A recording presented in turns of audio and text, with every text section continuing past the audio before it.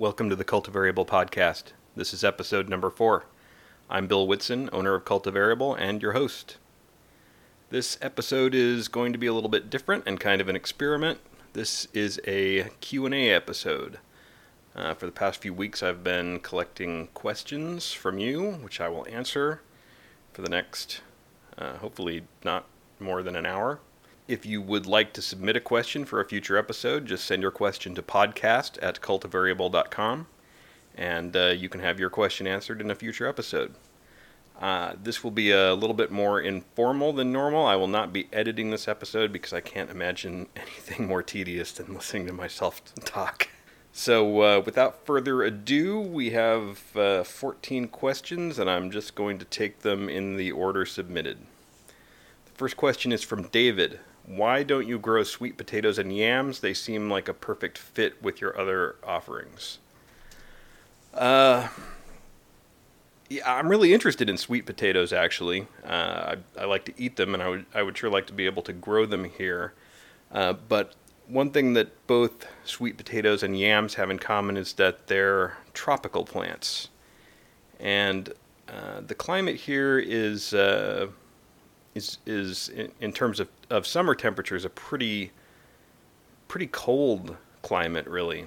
Our summer highs typically top out at about 70 degrees Fahrenheit or about 20 C, and that's the max. So really, our summer high temperatures tend to be in the low to mid 60s, and our night temperatures are in the 50s, sometimes in the 40s, even in the hottest month of the year.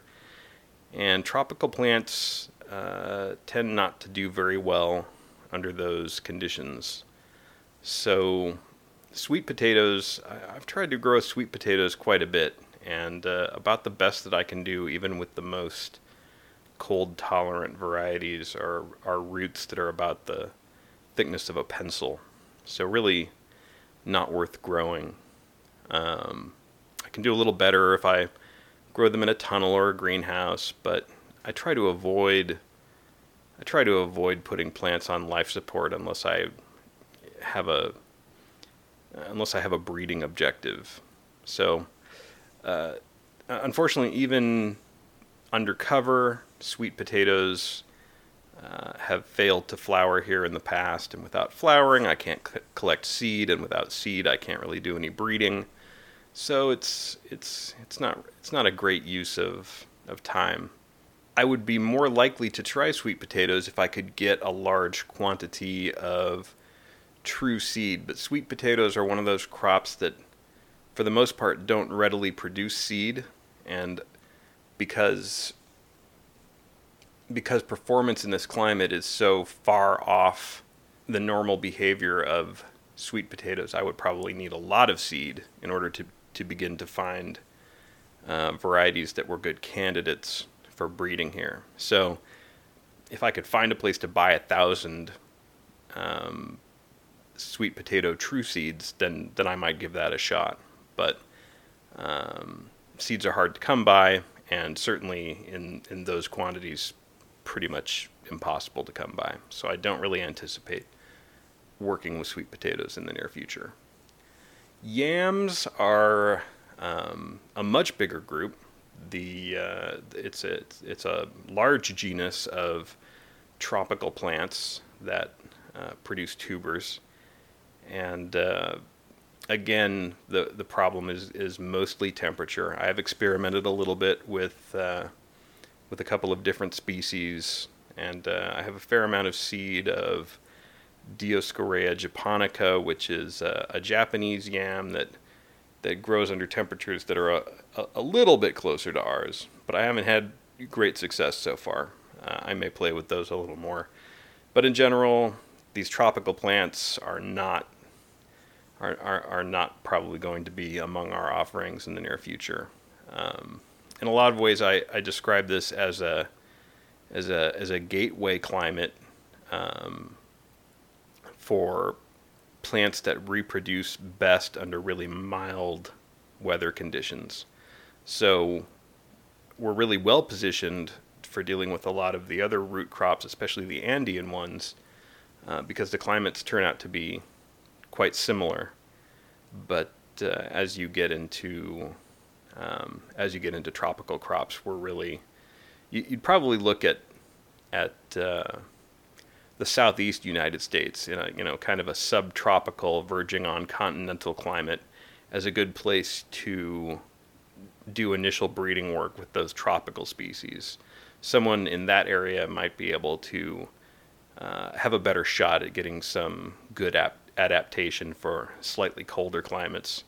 Where really what I'm doing here is mostly taking plants that expect a cool climate and trying to adapt them for conditions that are either a little warmer in the summer or a little colder in the winter. So I hope that answers your question. Moving on. Anna asks, can you explain what a tetraploid is? I'm not sure that this is the best medium for answering that question, but I'll give it a shot. Organisms can be divided more or less into two groups. Those that are diploid and those that are polyploid. Diploid organisms have two sets of chromosomes. So humans are a good example of that. We each inherit one set of chromosomes from each of our parents. Those chromosomes have the same genes, but potentially different alleles. So you get the same gene from your mother, you get the same one from your father, but the values of those genes, the alleles, are often different. And that leads to interactions that produce dominance of one gene where it overrides the other, or recessive genes where both have to have the same value in order to be expressed. And this is fairly simple to figure out most of those relationships in a diploid where it's binary. There are only two options. But in polyploids, you have more than two sets of chromosomes. The next simplest case after a diploid is a tetraploid, which is the case where each parent contributes two copies or two sets of chromosomes. So this is not very common in animals, but it is quite common in plants. And it's important because it increases the genetic complexity of the organism. With diploids, a lot of diploid plants are sexually propagated, so they're propagated from seeds. And the trick to getting a plant that can reliably grow true from seed is to get as much as possible the genes of importance to be homozygous. So in a homozygous situation, each of the two alleles of a particular gene in that organism are the same. And you get to that homozygosity by breeding, and you're selecting over and over to try and reinforce just the phenotype that you want. And over time, you wash out all of the conflicting alleles until you're left with an organism that has, for all the traits that you care about, only identical alleles. And then at that point, it will grow true from seed. Well, this is a lot more difficult in a polyploid because they have more sets of chromosomes. So instead of just having to breed to get to two alleles that are the same, in a tetraploid you would have to breed to get to four alleles that are the same. A polyploid has more built-in heterozygosity simply as a function of having more sets of chromosomes. So potatoes are a great example of a tetraploid organism, and if you've read that term a lot, it's quite likely that I was talking about potatoes. With potatoes, there are both diploid and tetraploid populations, but the potato of commerce, the potato that most of us are familiar with, that you could buy at the grocery store in North America or Europe or most of the world, is a tetraploid. And this has made breeding a greater challenge than it would be if we had chosen diploid potatoes instead, simply because we have all that excess heterozygosity built in. And the consequence is that we propagate potatoes clonally for the most part, because it's very, very difficult. It might take, let's say it takes 8 years to stabilize a diploid plant so that it can be grown true from seed. It could easily take double to 4 times as long to stabilize a tetraploid, and in fact you might never get there, because the interactions between the chromosomes become much more complex as you add additional sets. So we have the opportunity with a plant like a potato instead sort of fix those traits by cloning the plant instead, and tubers are a very convenient way to clonally propagate a plant. But the consequence is that the process of breeding becomes much more of a numbers game. You can't as easily direct breeding to get to the phenotype that you want, so you grow much larger numbers of seedlings, hoping that the right combinations that you're looking for will show up in small numbers among those very large numbers of seedlings. So it makes the initial steps of breeding much more complicated in a tetraploid. But I may have digressed beyond your interest there. To sum it up, a tetraploid is an organism that has 4 sets of chromosomes, of which in most cases 2 were contributed by the mother and 2 were contributed by the father. Okay, we have 2 questions from Josh, and the first is, how would you recommend that someone in high school become a plant breeder? I might be the worst person to ask, actually. Yeah. So I can give you potentially some advice, but I do not have a degree, well, at all, and certainly not in plant breeding. And plant breeding is a second career for me, and one in which I am, I can't think of a better term than self-educated. Although, of course, that's not really true. I've been educated by many of the same, I suppose, people who you would learn from if you took a college course, because I've read many of the same books. So, but I've had no formal schooling in plant breeding. So I can't really tell you how to do it the right way, if there is a right way. And I'm not even honestly sure. I don't really know the numbers on plant breeders. Certainly we see, I think we see the most obvious output from academic plant breeders, and they are by and large PhDs. So there's certainly nothing wrong with going the traditional route and going to college and getting probably a biology degree, and then working toward a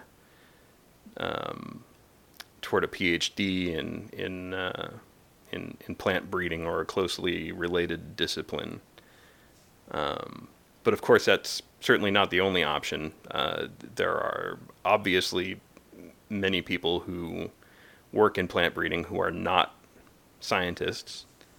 An undergraduate degree in horticulture or biology or another such closely related discipline would serve you to, probably more than serve you, to do plant breeding in a nursery or on your own. And frankly, you might not need a degree at all. I don't have one.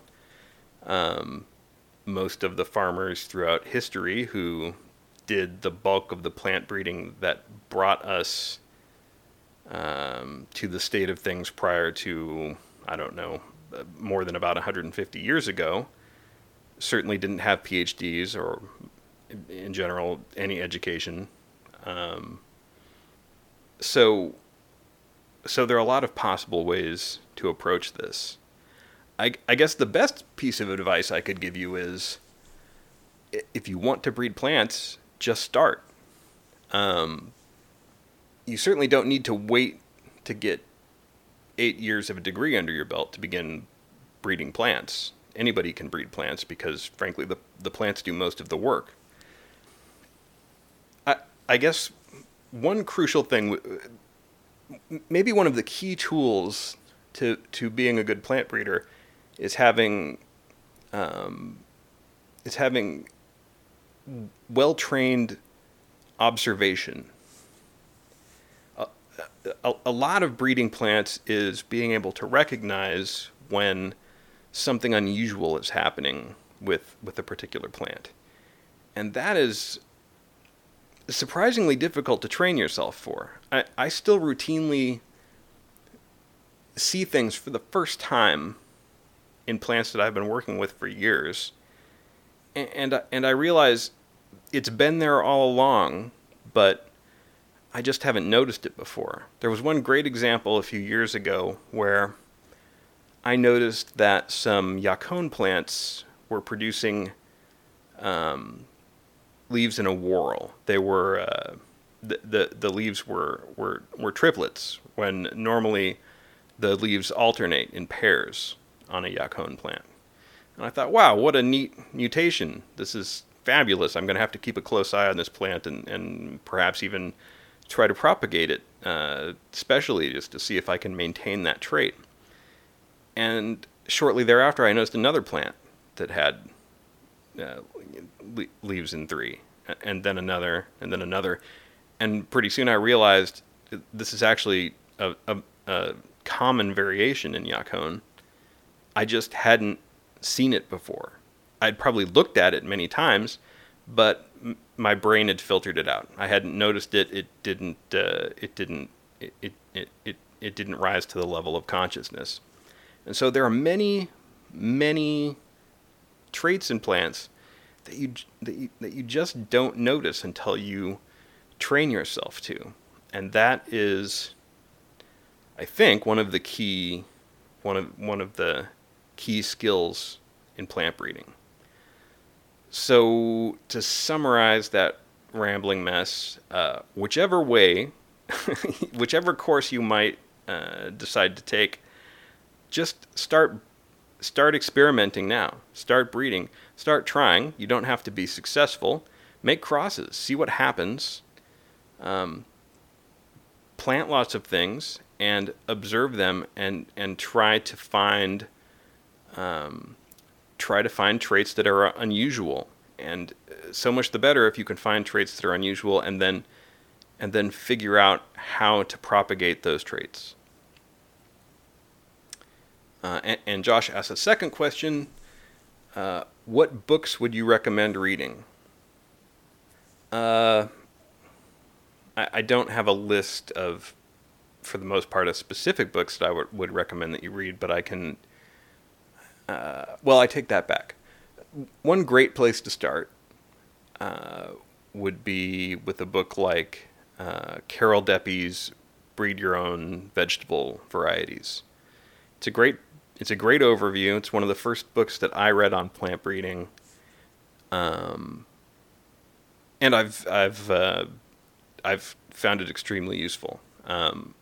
It's really a good place to start. Now, once you've moved beyond that, I would say maybe one of the first books that you should get is a book on plant morphology. I've read a few books on plant morphology. They've probably been among the more useful books that I've read, even though they don't deal specifically in plant breeding. Because, again, to relate it to the previous question, they help to train you to see things in plants that you might not otherwise see. So you almost need to have a vocabulary in your head for the different way that plants form in order to see some of those traits at all. So that's a key one. I would also recommend reading a book, any good college level text, on plant physiology. Physiology is going to come into play endlessly in the formation of different traits and in how plants interact with the environment, and also in how they react to pests and diseases. So I think there's a great value in spending some time there. I don't have specific picks, but I'm sure if you look on Amazon or your favorite bookseller for a highly rated, college level text in those subjects, you'll have no problem finding something that will serve you well. So good luck, Josh. I'm assuming that you are a high school student looking to get into plant breeding. That's awesome. Just start breeding plants. Okay. Next we have 3 questions from Joseph. Got some softballs here. That's nice. So, what breeding project are you most proud of? Well, I'm most pleased, I think, with my Uyuko breeding. It's my favorite among the plants that I grow. So that's one reason. I like to eat it. I think it's beautiful. I just find it in general a fascinating plant. It's also a plant that very few people have had any success breeding.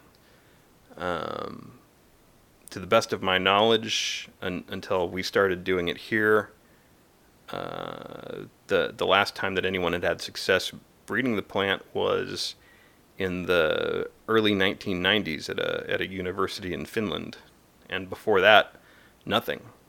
So it's there hasn't been much done to try to introduce new varieties of this plant, and it fits really nicely with my goal of kind of being a gateway to introduce these mild climate, high elevation, tropical plants into a wider range in North America. And now I have about 100 new varieties of Uyuko.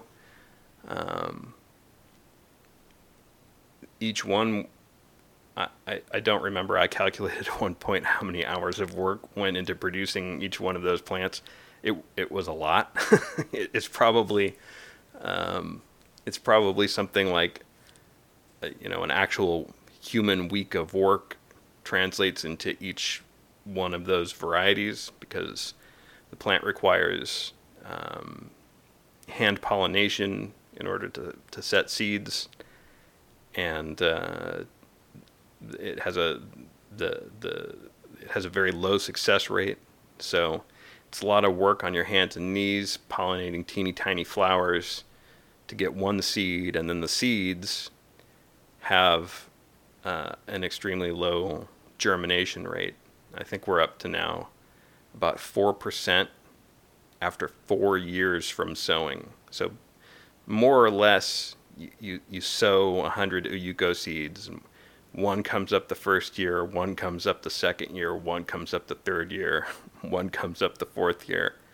And I don't know yet what the fifth year and later are going to look like. But it's a lot of work to get each one of those plants, and so there's a certain satisfaction in looking back on things that were difficult to do and seeing the success involved. So Uyuko is usually at the top of my list of accomplishments that I'm proud of.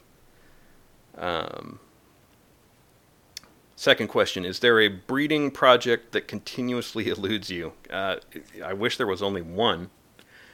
There are a lot of breeding projects that elude me. Trying to think of what's the best example. It's probably fair to say that there are more plants that are currently eluding me that I would like to breed or have attempted to breed than there are plants that I'm successful with. It's probably 2-to-1 plants that I've failed to make any progress with versus those that I have. But I think Ahipa is probably the plant that I would most like to breed, and I'm constantly frustrated by. Ahipa is one of the least common of the Andean root and tuber crops. It's a storage root forming legume that is native primarily to Bolivia, and it grows at that awkward elevation in the Andes that is kind of a mid elevation, so it's fairly warm, but the band of temperatures is pretty narrow year round. So temperatures tend to be about 75, maybe up to 80 in the summer, and but dropping down into the 50s at night. But that doesn't change a whole lot over the course of the year. So they don't really have a winter the way we do in North America. And that sometimes results in plants that have very long growing seasons because they don't have to wrap it up before cold weather arrives. And so Ahipa is difficult because we're not quite warm enough to get it to grow at full speed, and it can take a good 7 months to get to flowering, and by then it's starting to get both cold, but particularly here wet and humid, and it takes the plant a really long time after it's flowered to mature seed pods, a couple months. So you're talking about end to end about a period of 9 months, and it's very difficult to get those mature seed pods because it's probably drier where Ahipa grows in the Andes than it is here, and the pods tend to rot or just grow so slowly as we get into fall and the temperatures drop that they never really quite get to maturing. And so it's a frustrating plant because many years it looks like I'm going to have good success with it, and then it just doesn't quite get there before the weather changes. It's also tricky. Breeding is tricky because it's basically a bean, and the flowers have to be emasculated, otherwise they will self-pollinate, and the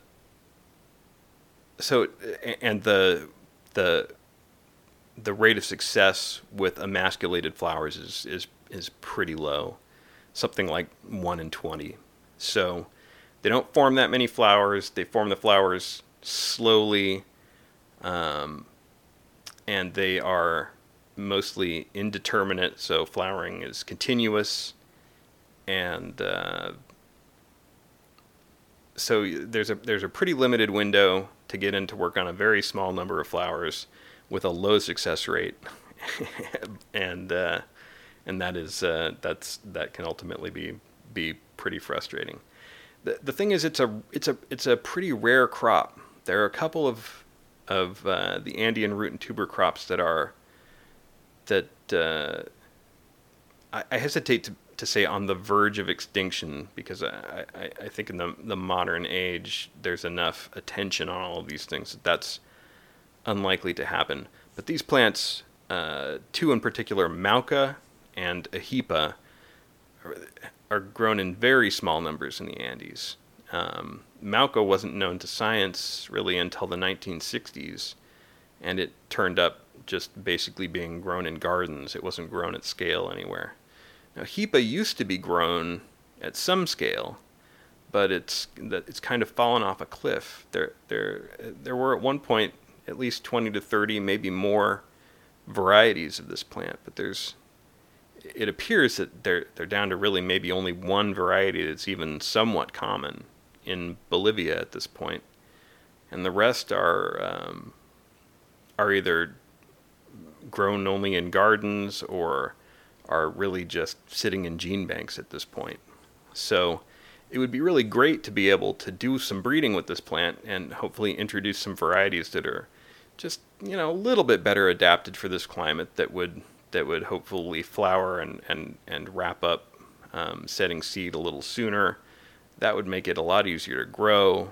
And if Ahipa's close, I mean, I can reliably grow a crop of Ahipa, right? What I can't do is breed it easily. So it's close to being sufficiently adapted to be a good crop for the Pacific Northwest. It just needs a little bit of work, but getting that last mile is hard. So Ahipa is pretty much eluding me at this point.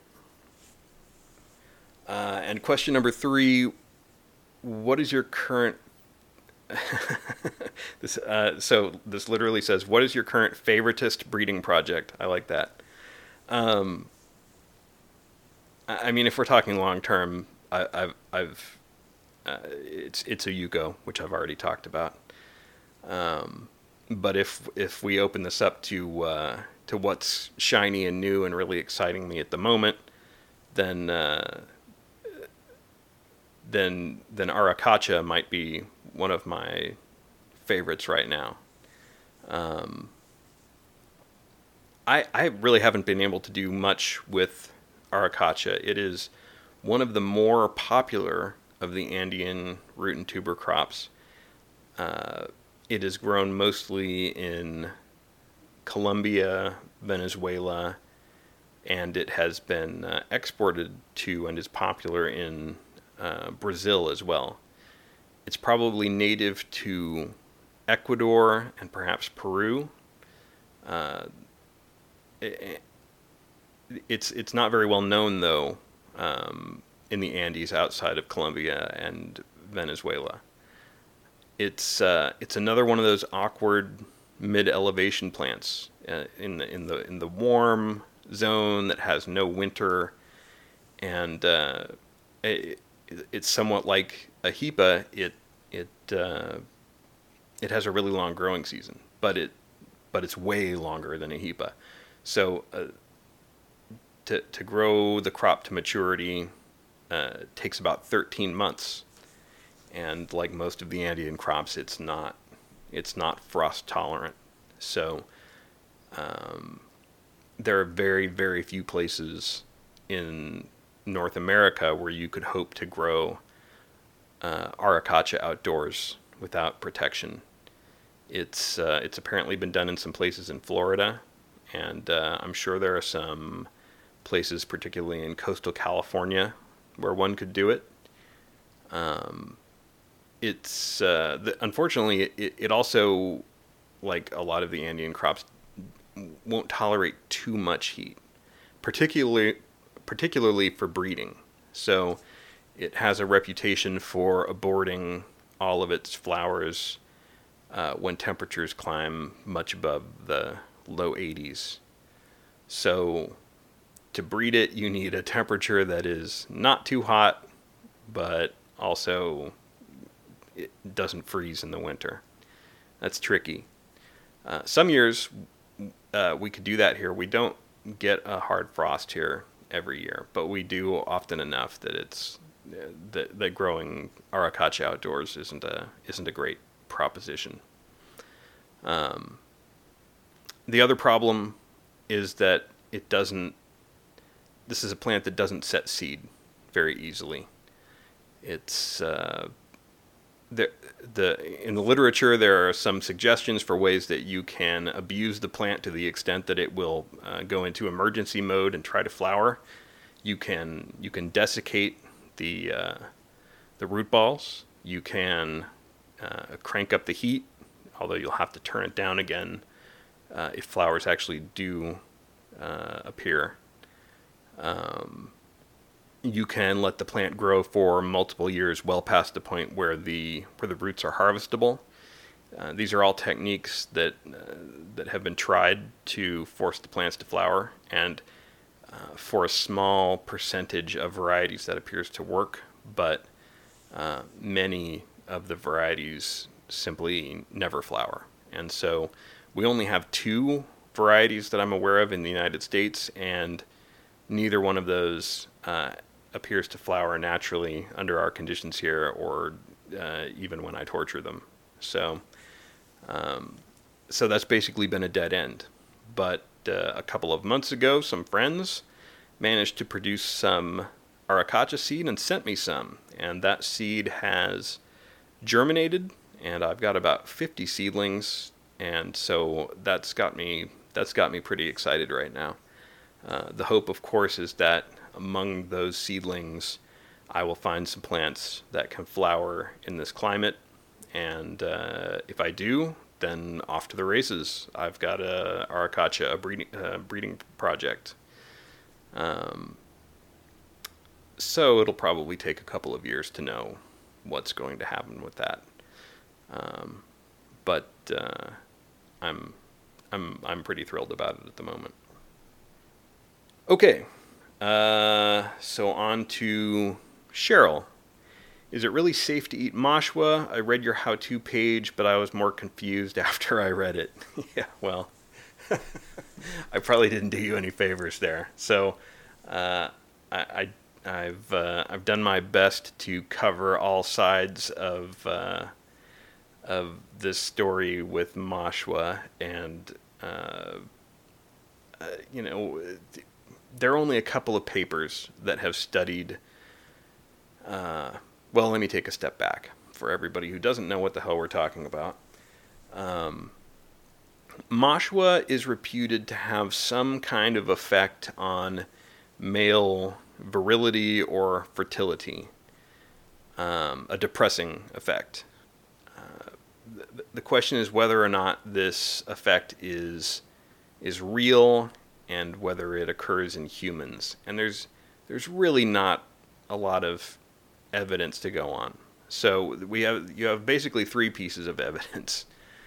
The first, and I think the most tenuous of all, is that there was a comment made by one of the early Spanish explorers in South America that the Incas would send their young men off to war with mashua to, I think the quote is, to make them forget their wives. So people have made a lot of this quote. I don't know what to make of it. There are a lot of possible interpretations of that, right? So setting that aside for a moment, there are a couple of studies that have been done with rats where they fed the rats a bunch of mashua, and they've found various things. One study found that the mashua reduced the amount of testosterone circulating in the blood in the male rats, and the other study found that found no real decrease in testosterone, but a decrease in fertility due to somewhat impaired sperm function. So, so one question you might ask is why did the studies find different things? And neither one of these studies has been replicated. So I hesitate to draw to draw too many conclusions here. But one studied rats that were fed basically raw and freeze dried mashwa, and the other one studied mashwa that had been cooked. And so in the cooked mashwa, I hope I'm getting this right, but as I recall, in the cooked mashwa, they didn't really see a drop in testosterone. There might have been some drop in sperm function. So there is some effect in rats if you feed rats mashwa every day, and the effect appears to be reversible. If you stop feeding the rats mashwa, they get better relatively quickly. And the effect is not particularly pronounced. These rats didn't become infertile. So I'm not terribly worried about it for a variety of reasons. The first of which is I just don't think most people are going to be eating that much mashwa. There are times of the year when we eat a lot of mashwa, but it's seasonal, right? We harvest the mashwa, we eat a bunch of it for a month or two, and then really don't eat it the rest of the year. We also don't eat it every day, and the worse. Actually, I'm not sure what the worst problem is, but most men probably don't want reduced testosterone levels, and so if we call that the worst problem, that appeared to happen with raw mashwa. And if you've ever tasted raw mashwa, you'll probably understand why nobody is likely to eat a lot of that. Raw mashwa tastes terrible and is the butt of many jokes. So is it safe? I really can't say. Safety is a relative consideration, and I'm certainly not a toxicologist or anything. I'm just some dope who breeds plants, right? In terms of safety, do you get into your car and commute to a job every day? Because if you do, you're putting yourself at a fairly increased risk of being injured or killed every day. And to the best of my knowledge, no one has ever been injured or killed by mashwa. So that's what I mean by relative risk. I think if you eat a reasonable amount of mashwa and you don't try to treat it as some kind of crazy superfood where you're drinking it 3 times a day as a shake or some kind of powder or other ridiculous stuff. If you grow, harvest, and cook your own mashwa, I really doubt you're going to have any problems. And that's the best I can do. Okay, 2 questions from Sam. The first question is quite long, and I'm going to boil it down to why can't you go to South America and bring back more varieties of presumably Andean tuber crops? Yeah, that's a complicated question. It's there are several levels of things that make this pretty much impossible. I guess the first level is our phytosanitary requirements. So, very few countries, and certainly not the U.S., allow you to bring in seeds or other propagated plant materials unless they meet certain requirements. And seeds generally have to meet the fewest requirements. Tubers roots, cuttings, other such kinds of vegetative plant material have much more stringent requirements because they are often carrying diseases or potentially pests. So import is, although not necessarily impossible, it's difficult, and it requires bringing the plant in through quarantine. But beyond that, there have to be some kind of phytosanitary standards identified for a crop before you can bring it in. And so that is, in the case of many of these minor crops, particularly the Andean crops, those standards don't exist yet. No one has decided which diseases are important and how you need to test for them in order to bring them into the country. And because of that, there's really no good way to get them in. And beyond that, you have the problem that many of the Andean countries, well, actually, I don't know that many of the Andean countries, some of the Andean countries have laws that restrict the export of these crops for propagative use. This is meant to defend against I hesitate to call it biopiracy, but that's often what's claimed. But it's a defense against having other countries take these crops that are native to the Andes and then obtain intellectual property restrictions on them, and also to make profits on them that are not shared with the countries to which they're native. So I think that's particularly true with Peru. That can be a problem.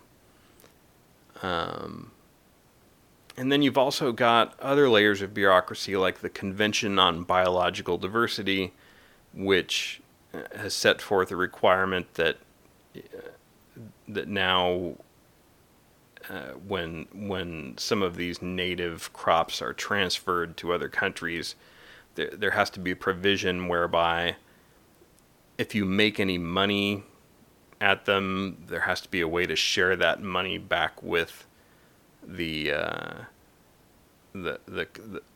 country from which it was exported.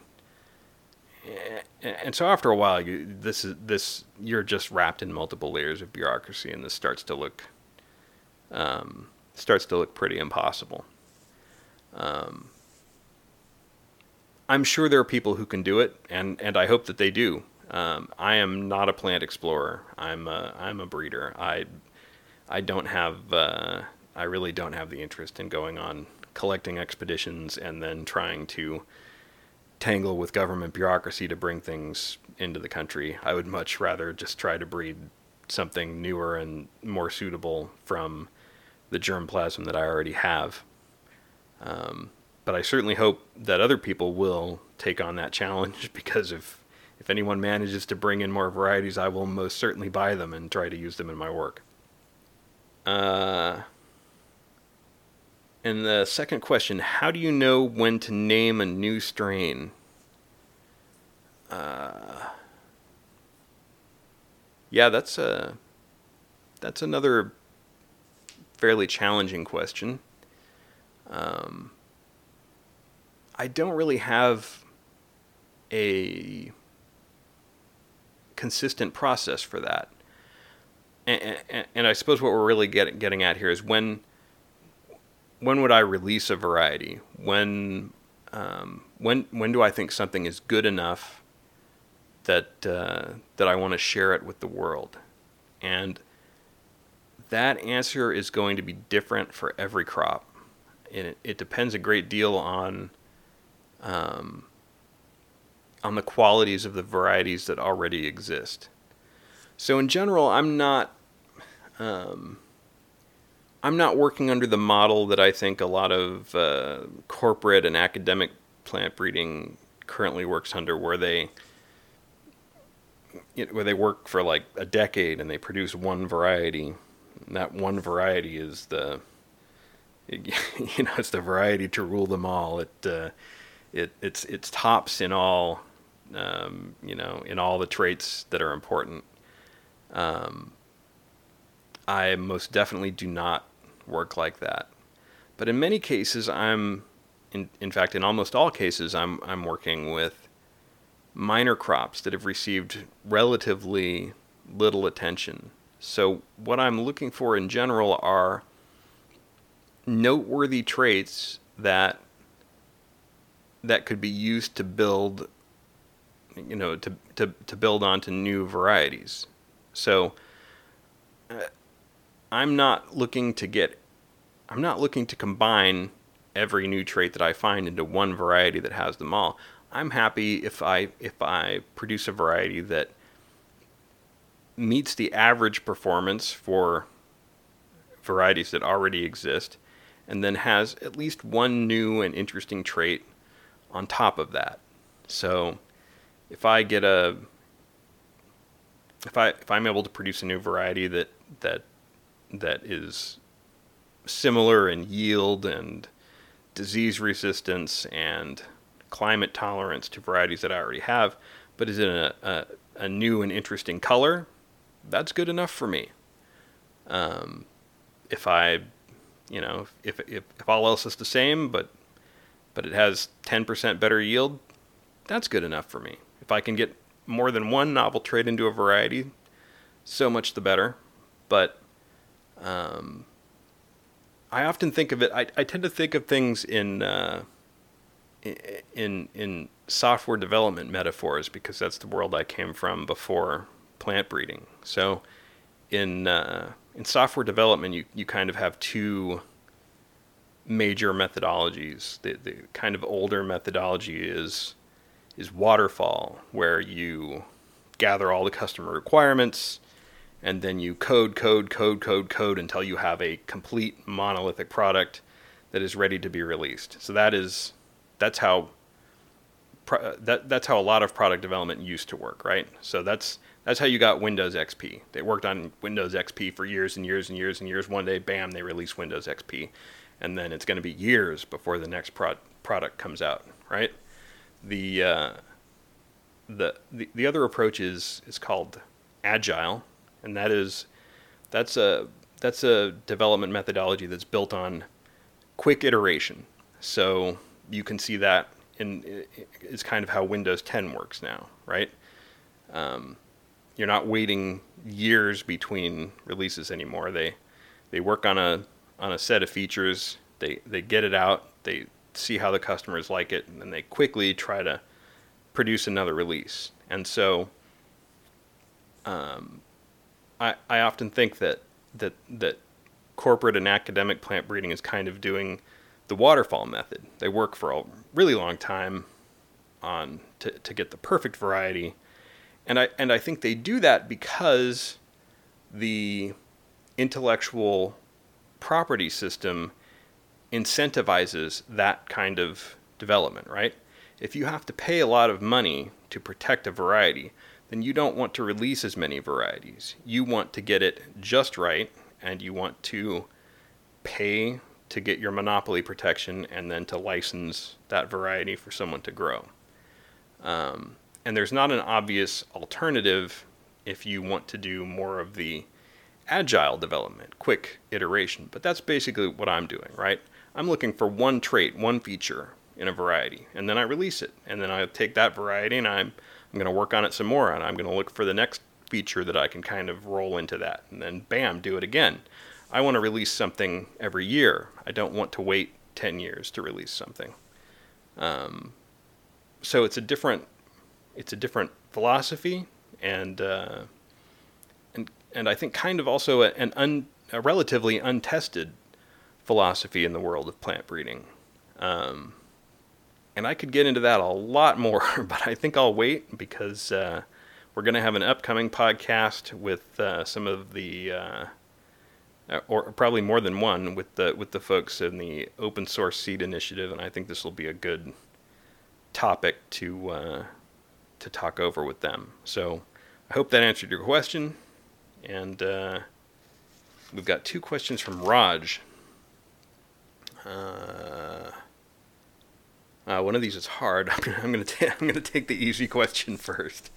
Why don't you sell Achira? I have been hoping to see it in your catalog for a few years. So Achira is another one of the Andean root and tuber crops, and it is arguably the easiest to grow in North America. It's a canna, much like the ornamental cannas that you may be familiar with, and it does reasonably well actually in continental temperatures, and it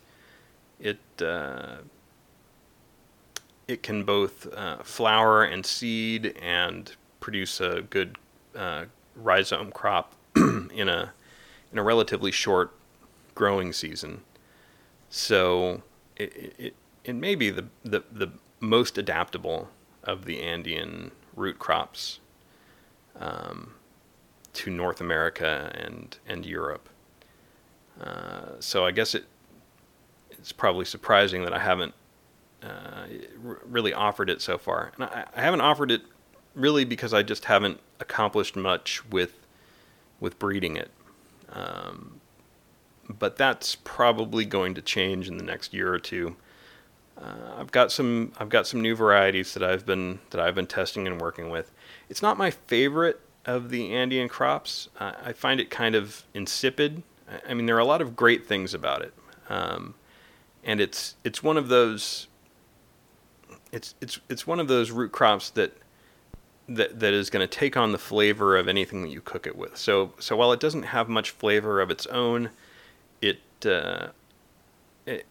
has a more or less potato-like texture, and I can really see how it could be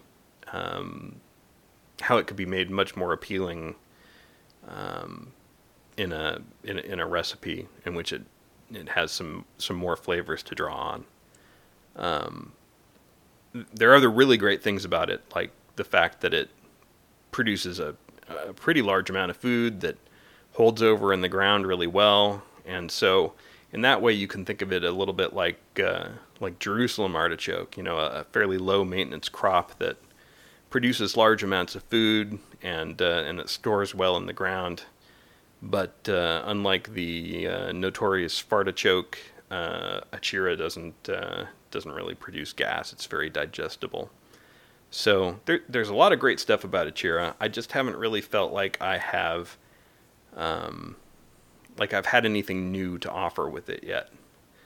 But I think I'm going to get there, and so I expect to offer some Achira probably next year or the year after at the latest. The harder question: it seems like you only breed clones. Is that because it's easier?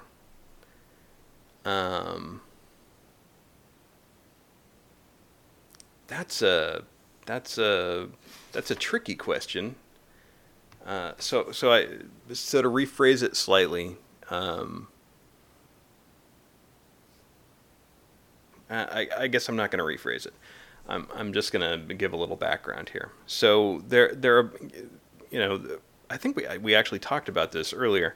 There are basically two kinds of approaches in plant breeding. You can breed for a plant that is going to grow true from seed, and therefore you can plant the seeds and you're going to get a plant with the same phenotype each generation. The alternative is that you can breed for vegetative propagation, and then you don't need to go through a prolonged period of stabilization. You simply need to reproduce that plant from cuttings or tubers or other vegetative parts, and each one is going to really be an identical plant. So that's a way to immediately fix those traits, and you don't have to put in the same investment and time in getting to a true breeding line. And so that can be quite popular, right? A lot of people like to grow potatoes from seed. It's exciting. You get a lot of variation, and if you if you find something that you really like, you can keep it. You just replant the tubers. So you could buy a packet of potato seed and plant them all. You could find a tuber in there that you think is great for you, and you could grow that plant indefinitely. And you've invested 1 year in the process. So so yes, in some ways it's easier, but I think I'm not sure it's really easier in the long run if it is if you take into account everything that goes into making it work. So there's additional effort up front and on the back end that that you might not be calculating in.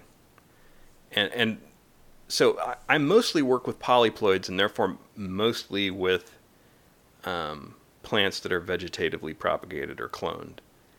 And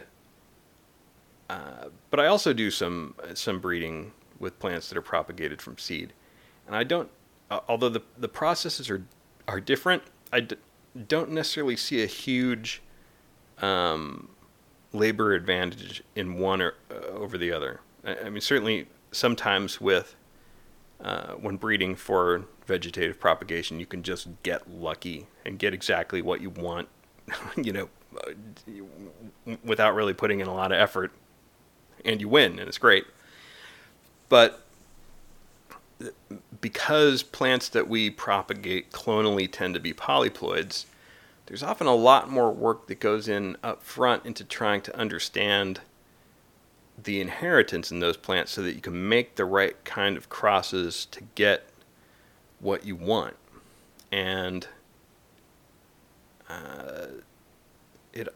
sometimes it takes years of growing different varieties to get an idea of what you might see in crosses. One way to get around that is to just grow huge numbers, right? So you kind of have a trade-off in scale versus development time, right? I could grow maybe 10,000 varieties a year for 10 years, or grow 100,000 varieties in 1 year and get to the same result, right? So I could, with sufficient scale, compress the time necessary to develop a new variety. But either way, you're really doing the work, because it's a lot of work to grow 100,000 varieties, and it's still a lot of work to grow 10,000 varieties a year for 10 years. You can cut down the sheer numbers by investing some time in observing the results of crosses between different varieties, but that's also going to take years. So if you discount all of the research and observation that goes into the process of deciding which crosses to make, then it looks a lot easier. And there's another problem with vegetative propagation, which is that seed-grown plants in general accumulate fewer diseases than vegetatively propagated plants. And so the maintenance of varieties that are vegetatively propagated is another major effort that's involved, and it's really one that never ends. There are good techniques for keeping materials clean, but they're all labor intensive, and you have to do them forever. So I don't know really if breeding for sexual propagation or breeding for vegetative propagation is ultimately easier. But I think there's definitely the argument that with clonal propagation, if you get lucky, you really get lucky. You definitely get to bypass those many years of stabilization that although they're not necessarily incredibly difficult or time-consuming or space-consuming still take years.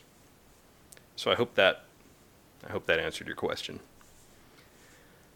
Let's see here. Mark asks, how can I get my potatoes to fruit? I'm in Northeast Texas, and I grow like 20 varieties last year, and most of them didn't even flower. So this is a common problem with potatoes. Potatoes are another crop from the Andes, and they developed where temperatures are pretty cool during the summers, and particularly cool at night. And so that has an impact on flowering. It's actually fairly impressive that we have developed potatoes that will grow well in Texas at all. But you don't say what kind of potatoes you're growing. If they're commercial varieties, then that's an impediment. Many of the commercial varieties really, even under ideal circumstances, don't tend to flower very well. And even when they do, have other problems like male infertility that make it difficult to get berries. So if you're growing commercial varieties, you really might want to think about growing some varieties from seed, or perhaps you could join the Kenosha Potato Project, which we talked about on the podcast recently. That's a good way to connect up with a lot of people who are growing potatoes in different climates, and some of them might have varieties that flower more reliably in warm climates. But the other option would be to just buy seed. We sell true potato seed, and it's very diverse, and it comes from it's collected from varieties that typically flower much better than commercial varieties, and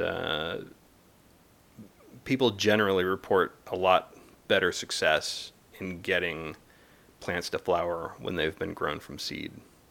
And another option that you might consider is to give low dormancy diploid potatoes a try.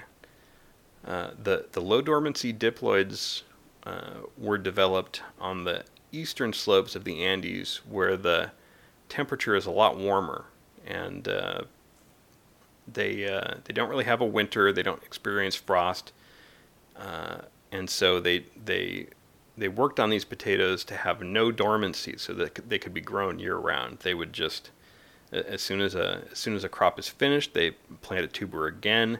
It begins to grow within days or weeks, and you get another crop. So you can get several crops per year. But the key is that they tolerate heat a little better, and so they might be worth trying in your climate if you're not too particular. These potatoes are going to be a lot different than the potatoes that you buy at the store. They're much smaller. The yields are a little lower, but you can also space them closer, so you can generally get about the same total harvest in the same area of planting. But it would be worth a shot. It would be something unusual to try, and you might find that in your warmer climate they outdo the commercial tetraploid potatoes. Okay, one last question from Carla. How do you get seeds from the USDA like you mentioned in the first podcast? So in the first podcast, we talked to Nathan Kleinman with the Experimental Farm Network, and